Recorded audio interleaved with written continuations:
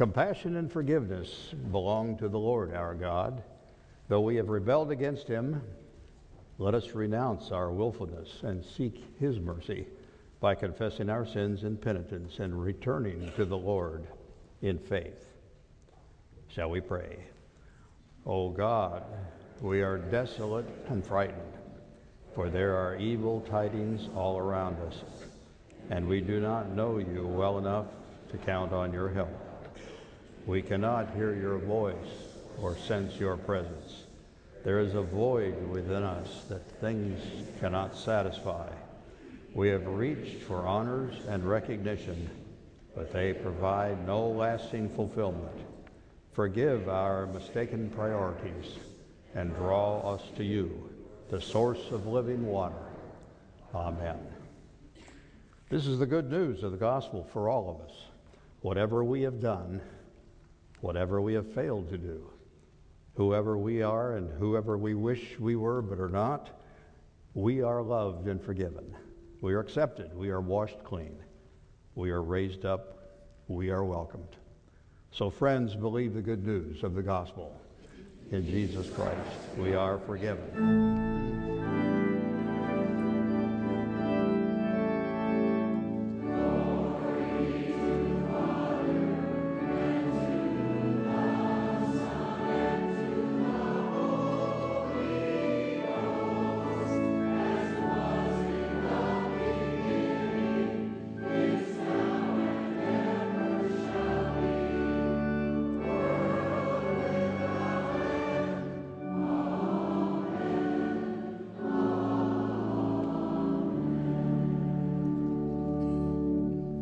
And now let us together affirm the faith that has made us who we are by repeating the words of the Apostles' Creed.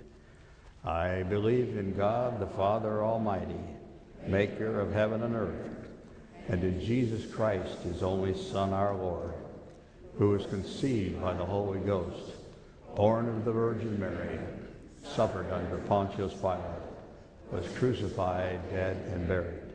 He descended into hell.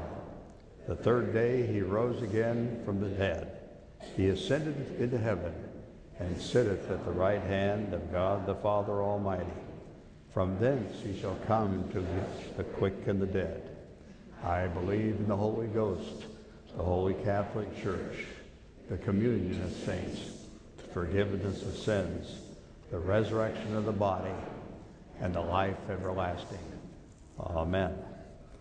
Now, while we're standing, let's greet one another in the Spirit of our Lord.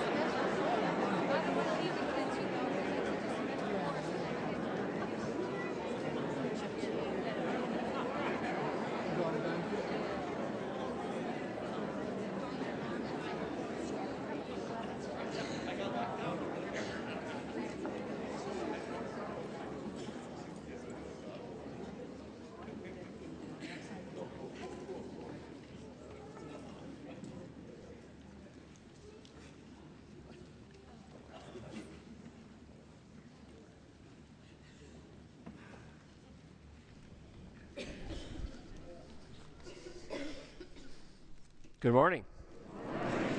Welcome to Church of the Palms on this wonderful Labor Day weekend. We're glad that you are worshiping with us this day as we seek to know of God's presence in our life and as we wonder about how God might be calling us into the world. We hope that you will find this to be a place of welcome and that you will know of perhaps new people in your life after this worship service today. One way to do that is for you to sign the friendship pads, which are in the middle of the aisles there, and pass those along to your neighbors and note those folks who are sitting near you.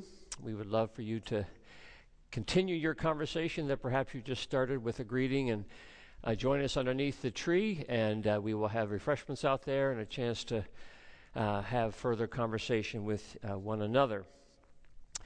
We invite you to join us for the Life Tree Cafe, which is over in the campus center just after the service. Many people have been enjoying that great time for having conversation, to wonder together about what has God up to in the world over particular issues that are at the forefront as we read about in the papers and such. And so we invite you to come and give it a try and see what it's like, and perhaps you'll find that to be a really great opportunity to share a little bit about yourself and to learn about other folks as well. Great things are on board for next weekend. We begin our sort of fall kickoff. Presbyterian women have their opening luncheon next Friday, so take note of that announcement, and you'll want to make reservations for that. Any woman in the church is invited to be a part of that great ministry and organization. And then on Sunday, we'll have our big fall kickoff. It will be a chance for you to come and learn about everything that's going to be happening at Church of the Palms over the course of the fall season and the winter season. We would love for you to come and check it out and get the information you need, and to learn more about how you can continue to grow in your own effort of being an equipped disciple for the service of Christ. So great opportunities. Our youth will be getting going, children, families, as well as the entire congregation. So we hope you'll join us next Sunday for that big fall kickoff. And then lastly, we want to celebrate the 90th birthday tomorrow of Carol Bempke. And if you see Carol in the midst of our congregation today, say, well done, 90 years old. Hallelujah. We will now continue our worship through the presentation of our tithes, gifts, and offerings.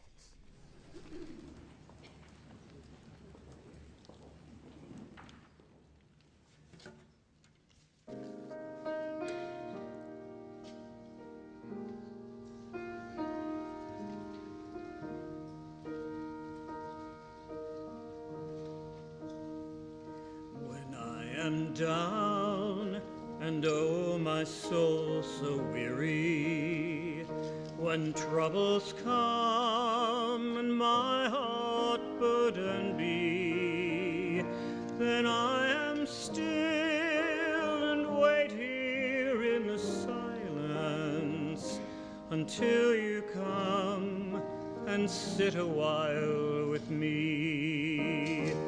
You raise me up so I can stand on mountains. You raise me up to walk on stormy seas. I am strong when I am on your shoulders. You raise me up to more than I can be.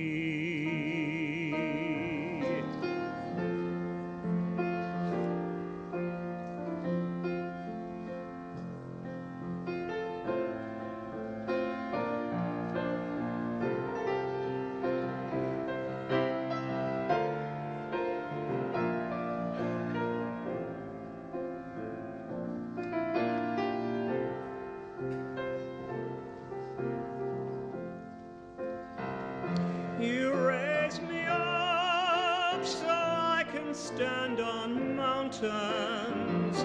You raise me up to walk on stormy seas.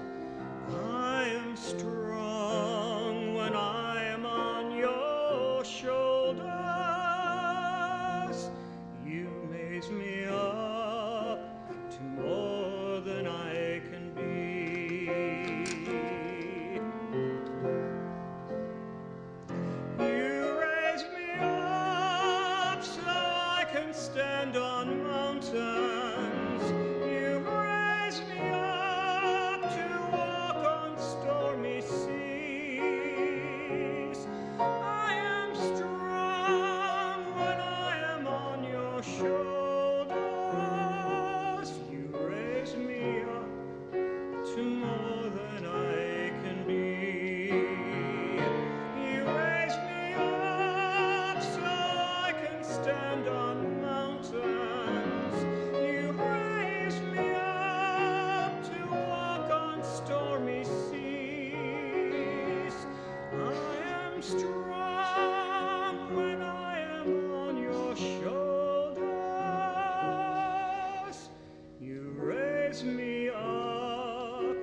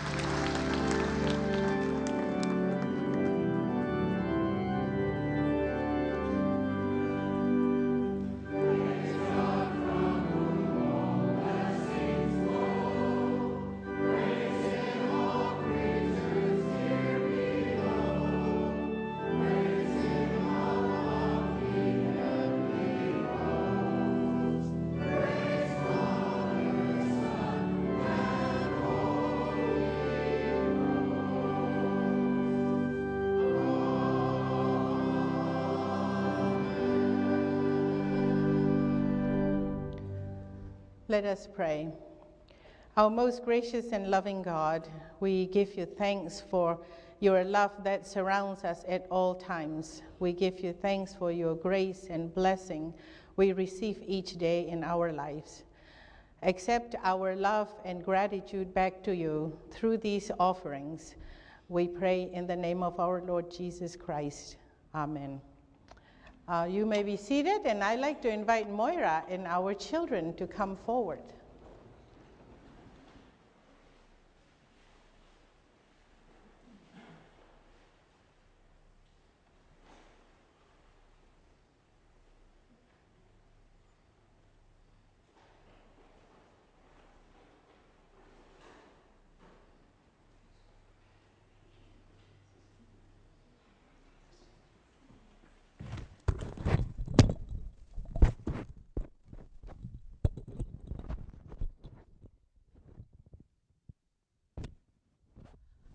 Good morning.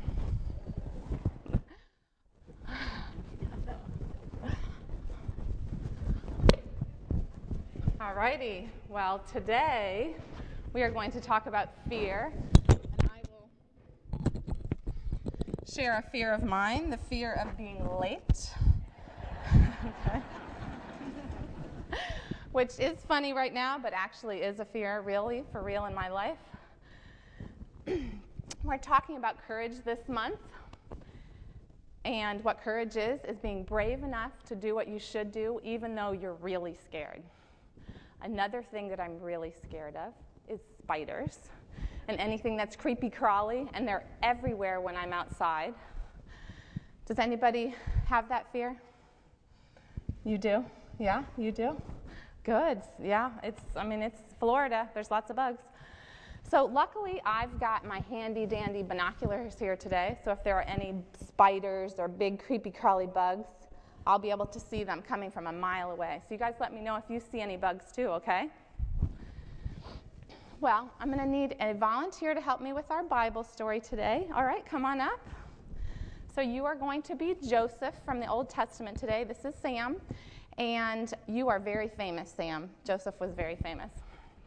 Joseph was one of Jacob's 12 sons, and Jacob was Abraham's grandson. Joseph was not just one of the 12, though. He was the very favorite brother. And Jacob, to prove how much he loved Joseph, gave Joseph a really fancy coat. I want you to put this on, Joseph. Because he wanted Joseph to be comfortable and fashionable if he was going skiing or if he was just going sledding or anything like that while they were in the Middle East. Unfortunately, all those other brothers, they got nothing. Joseph was the only one with a fancy coat. So those brothers, they were so jealous that they decided they were going to throw Joseph into a deep, deep well. They were going to sit down on the ground. So they took the coat off Joseph, they threw him into the well, and they walked away. That well was so deep, there's no way he was ever going to crawl out of it. And there was nobody around to save him, not even his father. Then, at the last moment, the brothers saw some merchants traveling on the road to Egypt. And they thought to themselves, hey, we can make some money off this brother we don't like. Let's go ahead and sell him into slavery, and then we'll be done with him and we'll get our money. So Joseph had to walk all the way to Egypt with these merchants. He was alone. He was going to a strange place he'd never been before. How do you guys think he felt while he was traveling to Egypt to be a slave? Tallulah? Ancient Egypt, awesome. Okay. He was maybe thinking about how awesome Egypt would be. How about you, Matthew? Ready? No?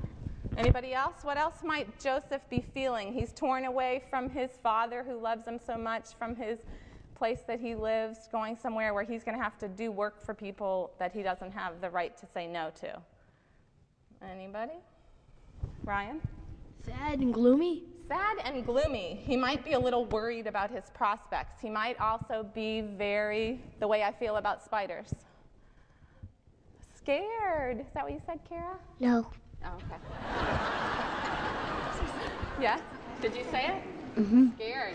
See, Joseph knew that he was scared. So when Joseph got to Egypt, he knew that God was with him. So even though he was very scared in his heart, he made the best out of his life. He did the right thing. He worked hard for the people who held him captive. His life had ups and downs, but all throughout he had trust in one big thing, that God was in control of his life and that God had a plan for him. So Joseph was brave because he trusted God, and that's something that we too know about God, is that he's here with us all the time, so we can be brave even when we're scared. Pray with me. Lord, thank you for being with Joseph. Thank you for being with us here today. Please help us to remember that we can be brave and do what we should do, even in the face of fear, because we know that you are with us and we can trust you. Amen. Thank you.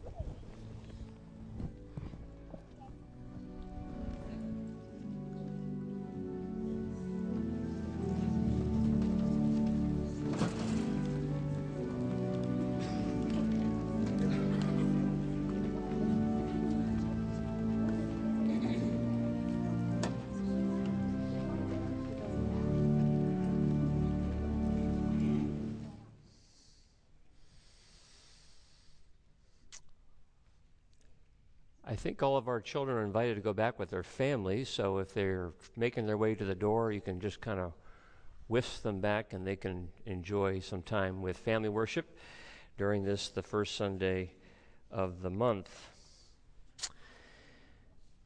Well, we concluded a couple of weeks ago our series on baseball, so I thought maybe we would start a new series on college football. No, I'm only kidding.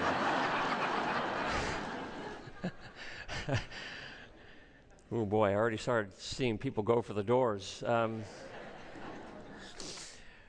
But we are going to begin a new series that I've titled The Trip of a Lifetime. And we are going to be basing this sermon series throughout the fall on the Beatitudes of Jesus that we find at the beginning of the Sermon on the Mount, which is located in chapters 5 through 7 of the Gospel of Matthew. The Sermon on the Mount, many of you know, is a collection of Jesus' teachings that Matthew, the gospel writer, compiles and puts together at the beginning of his gospel to serve as the centerpiece of the moral and ethical teachings of Jesus. We are going to take a look at the Beatitudes of Jesus, which are right at the beginning of the Sermon on the Mount, with an eye toward wondering what is Jesus trying to tell us through these several blessings about the deeper meaning of life. When Jesus lists these blessings, he's trying to tell us something about really what is life all about. What is the deeper meaning of life? How do we see ourselves in the grand scheme of things? What's the purpose of our days? What are we called to do? How are we really, truly to find blessing in our lives? It's interesting. In the Christian world, when people talk about the blessing of God, how seldom do we hear them refer to this great list of blessings that Jesus indicates are the true blessings of life. You hear a lot of people talk about how blessed they are, and they speak of things like good health and good income and good kids and good stocks and bonds and good house, but seldom do you hear people speak and talk about the blessings of life in reference to the blessings that Jesus outlines at the beginning of the Sermon on the Mount. Blessed are the poor in spirit. Blessed are the meek. Blessed are the peacemakers. Blessed are the merciful. Blessed are you when people revile you and persecute you. So in this series, we're going to turn away from the material blessings of life, which probably have little to do with God, to these deeper blessings that Jesus would suggest that lead us to that deeper meaning and purpose of life. So this morning we're going to look at the first beatitude, which is found in Matthew chapter 5, verse 3. Blessed are the poor in spirit, for theirs is the kingdom of heaven. And we're going to look at that through a story in Luke's gospel found in the 18th chapter, verses 9 through 14. Hear the word of God. Jesus also told this parable to some who trusted in themselves that they were righteous and regarded others with contempt. 2 men went up to the temple to pray, one a Pharisee and the other a tax collector. The Pharisee, standing by himself, was praying thus: God, I thank you that I am not like other people, thieves, rogues, adulterers, or even like this tax collector. I fast twice a week. I give 1/10 of all my income. But the tax collector, standing far off, would not even look up to heaven, but was beating his breast and saying, God, be merciful to me, a sinner.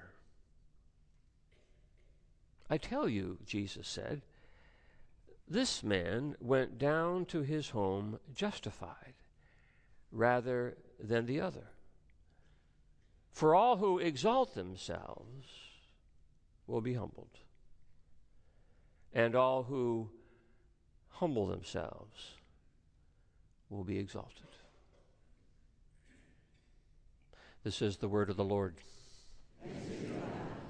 Let us pray. We thank you, O Lord, that you love us enough to teach us. Teach us things of which we are unaware. You love us enough that you gently lead us along the way such that we may discover the deeper truths of what it means to be a follower of your Son, Jesus, and what it means to truly live. So bless us in Christ's name. Amen. Perhaps one of the most heartbreaking stories told in all the Bible, perhaps even in all of literature, is an episode in the life of Israel's King David. King David is the most beloved of all the kings, a man, as the Bible tells us, after God's own heart. From his earliest days of taking on the giant Goliath, David seems to do all the right things. He is faithful. He is just. He is true. He is loved by his people. He has the world in his hands. He has the tiger by the tail. He has everything. But David, in a very human moment, becomes obsessed over the beauty of a young woman, another man's wife. And he acts on the obsession, uses his monarchical power, and performs an egregious act of infidelity. And as a result of this, David learns that Bathsheba, this beautiful young woman, is with child, David's child. And what unfolds from that is a cover-up story that would make the Watergate conspirators blush, resulting in the murder of Bathsheba's warrior husband. David, in a very short period of time, loses his mind, loses his senses, loses his soul, but he doesn't know it.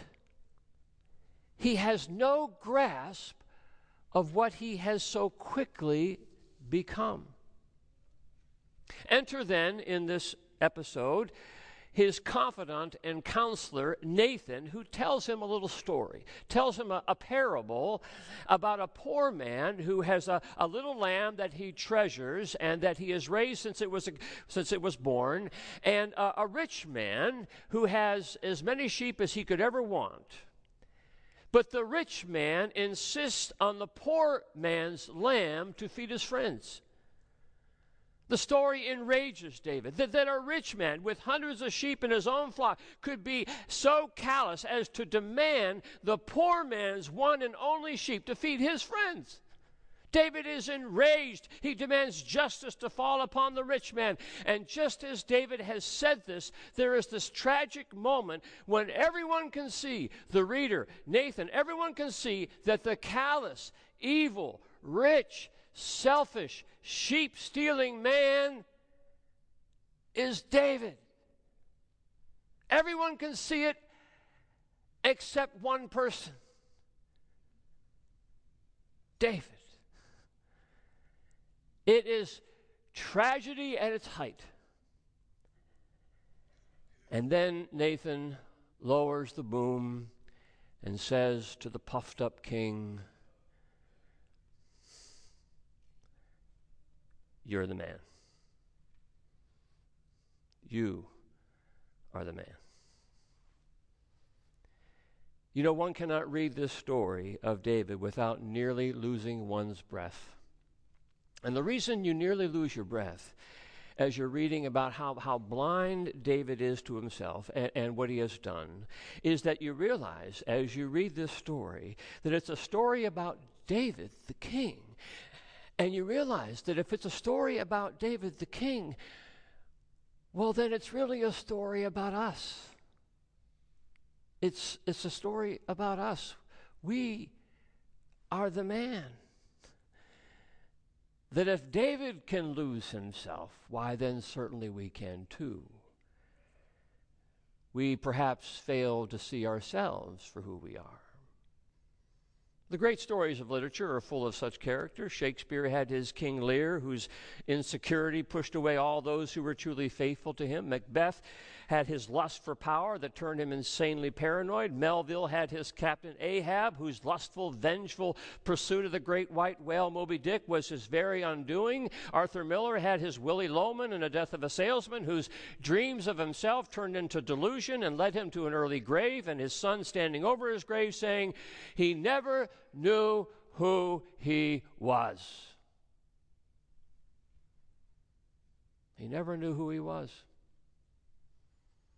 It's what Nathan's just trying to say to the king. King David, you don't know who you are.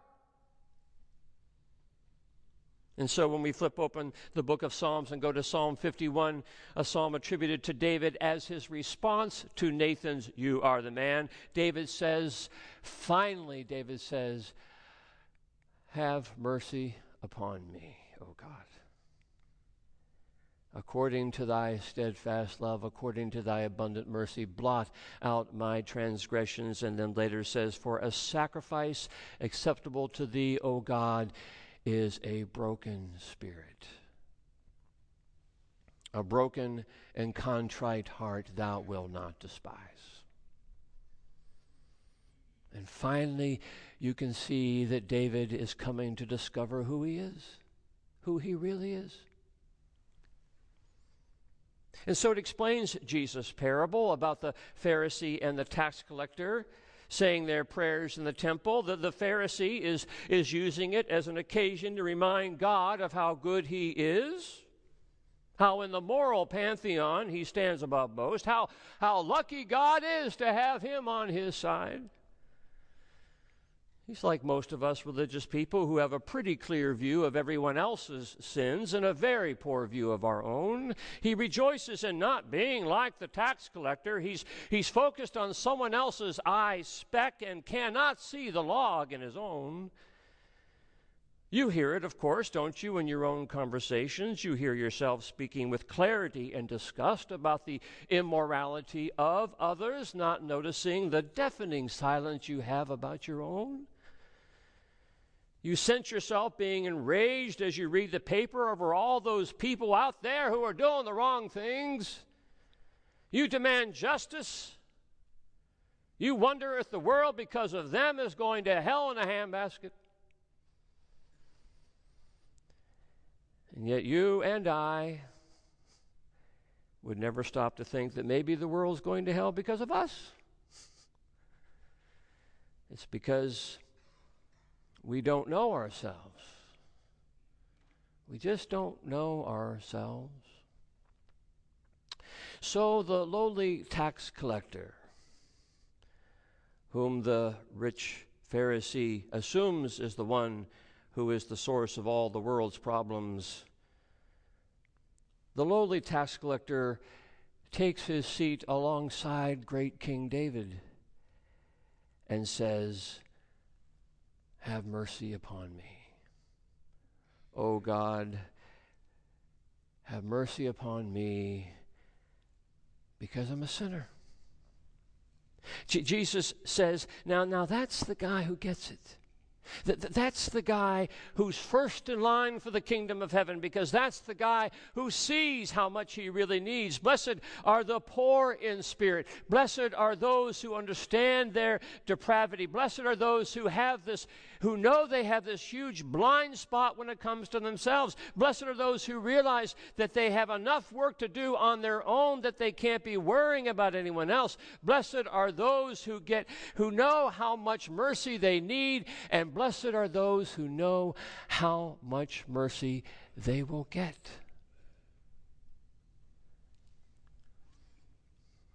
I've been thinking about this week as you and I have watched and read about the commemoration of the 50th anniversary of the March on Washington. And I remember talking a couple of years ago to a college student about the civil rights movement and the days of segregation. And I explained to this college student, who obviously had not been listening very well to high school history, that it wasn't that long ago that African Americans were not allowed at lunch counters and in theaters and in proper bathroom facilities and at the front of the bus, that black people had dogs and fire hoses turned on them when they asked for some of these basic rights. And I remember the bafflement on her face. It wasn't something she could really wrap her mind around, that she could believe. That 50 years, that 50 years ago, we couldn't see how bad that was, she said. How we could so easily allow ourselves as a country to do such bad things. We couldn't see ourselves. We didn't get it. 50 years hence, now she could see it clearly. And then she said this great wisdom. She said, "You know, it makes me wonder," she said, "what I'm not seeing now. If we could be so blind then," she said, "maybe I could be so blind now." Is that possible? Is that what we might ask when we approach the table that has the broken bread and the poured cup, the broken body of Jesus and the shed blood of Jesus? Am I capable of this, we might ask? The table where, when Jesus announced that there was a betrayer in their midst, the disciples all asked, "Is it I, Lord?" As if to say, I sure know it could be. I have the capacity. So we begin. Be merciful to me, O God, a sinner. And to hear the Savior say, "Blessed are you. Blessed are you. Blessed are you poor in spirit.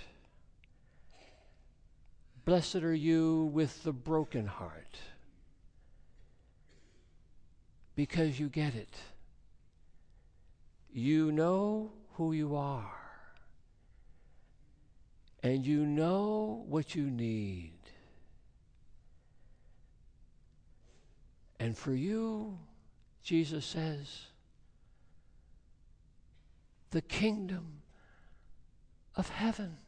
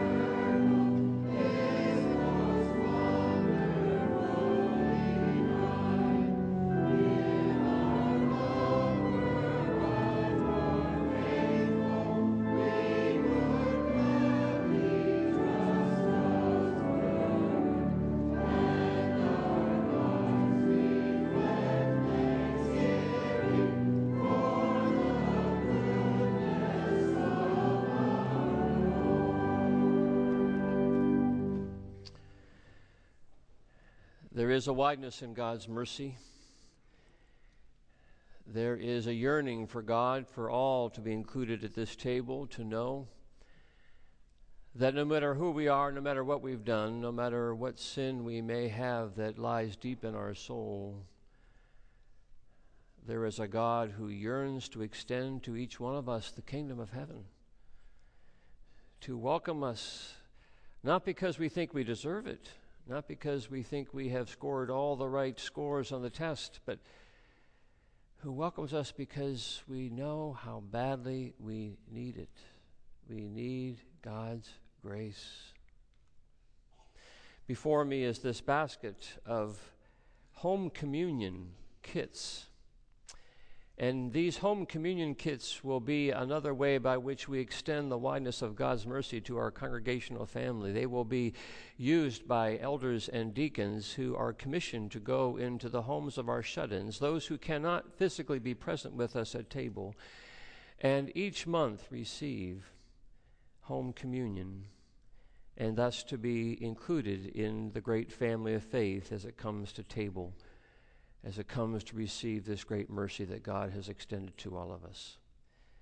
So they, as well as you, are invited to this table wherein you can discover once again who you really are. That you are first the beautiful creation of God, second, the fallen creation of God, and third, the restored creation of God in Jesus Christ through the power of the Holy Spirit. Hear the words of the institution of the Holy Supper of our Lord Jesus Christ as they are delivered by the Apostle Paul. I have received of the Lord that which also I delivered unto you, that the same night in which he was betrayed, our Lord took bread, and after he had given thanks, he broke it.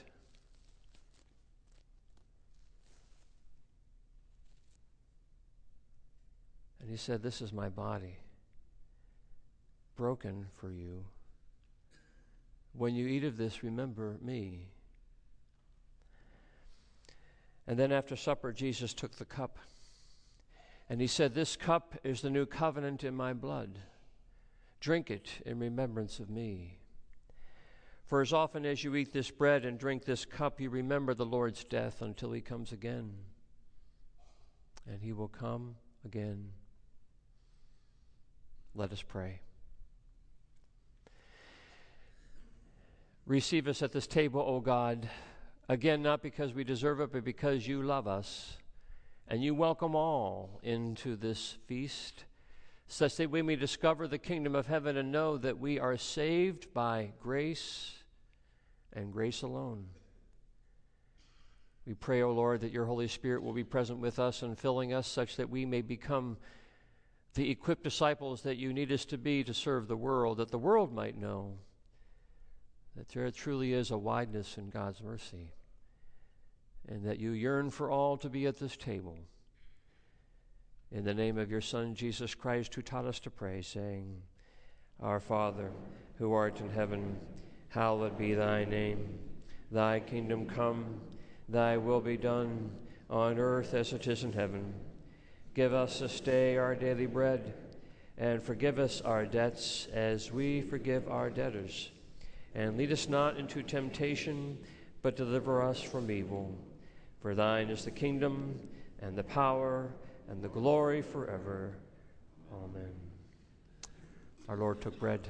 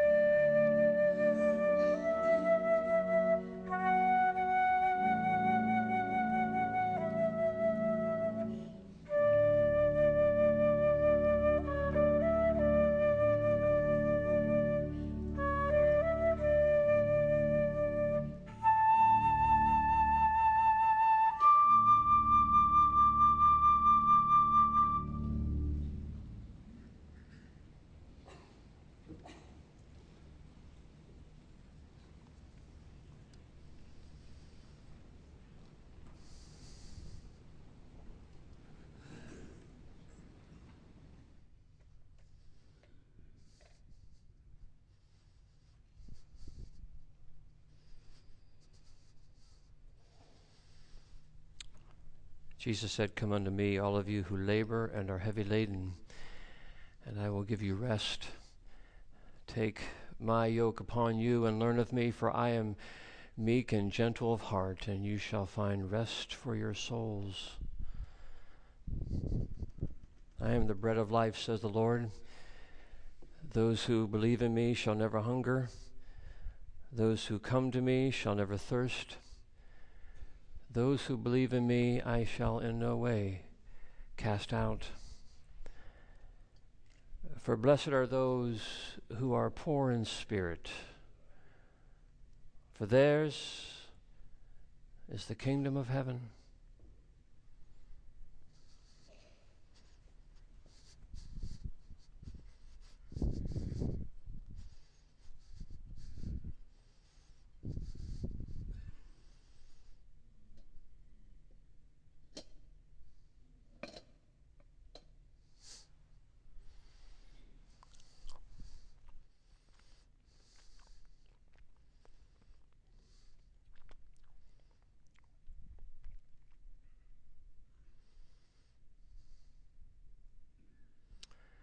After supper, Jesus took the cup.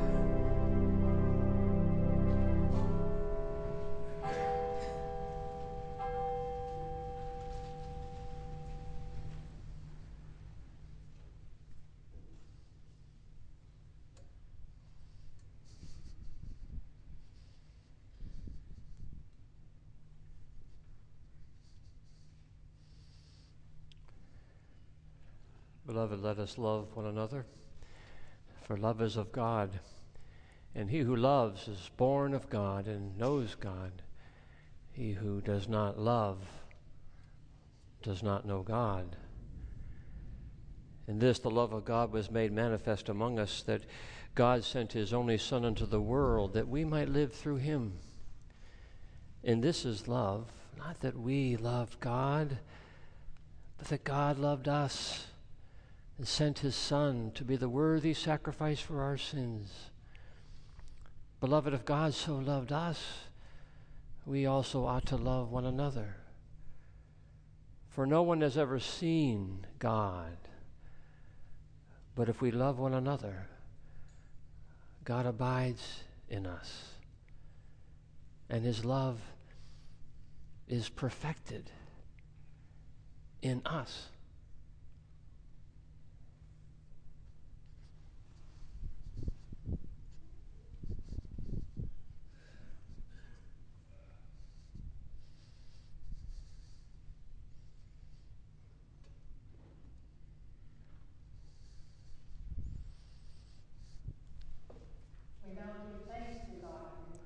Let us pray. Mighty and great God, we give you thanks for having fed us with this bread of life and this cup of salvation. We pray that you will send us now into the world to share your love and grace with all we meet, and to make disciples, equip disciples for the service of Christ. In Jesus' name we pray. Amen.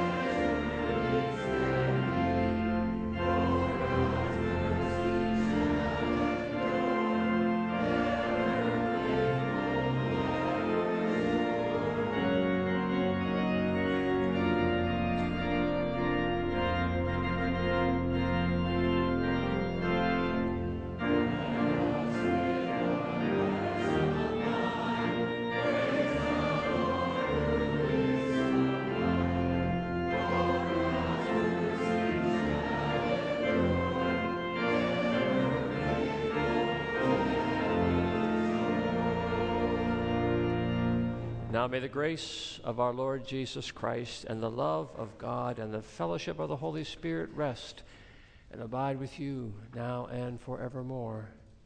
Amen.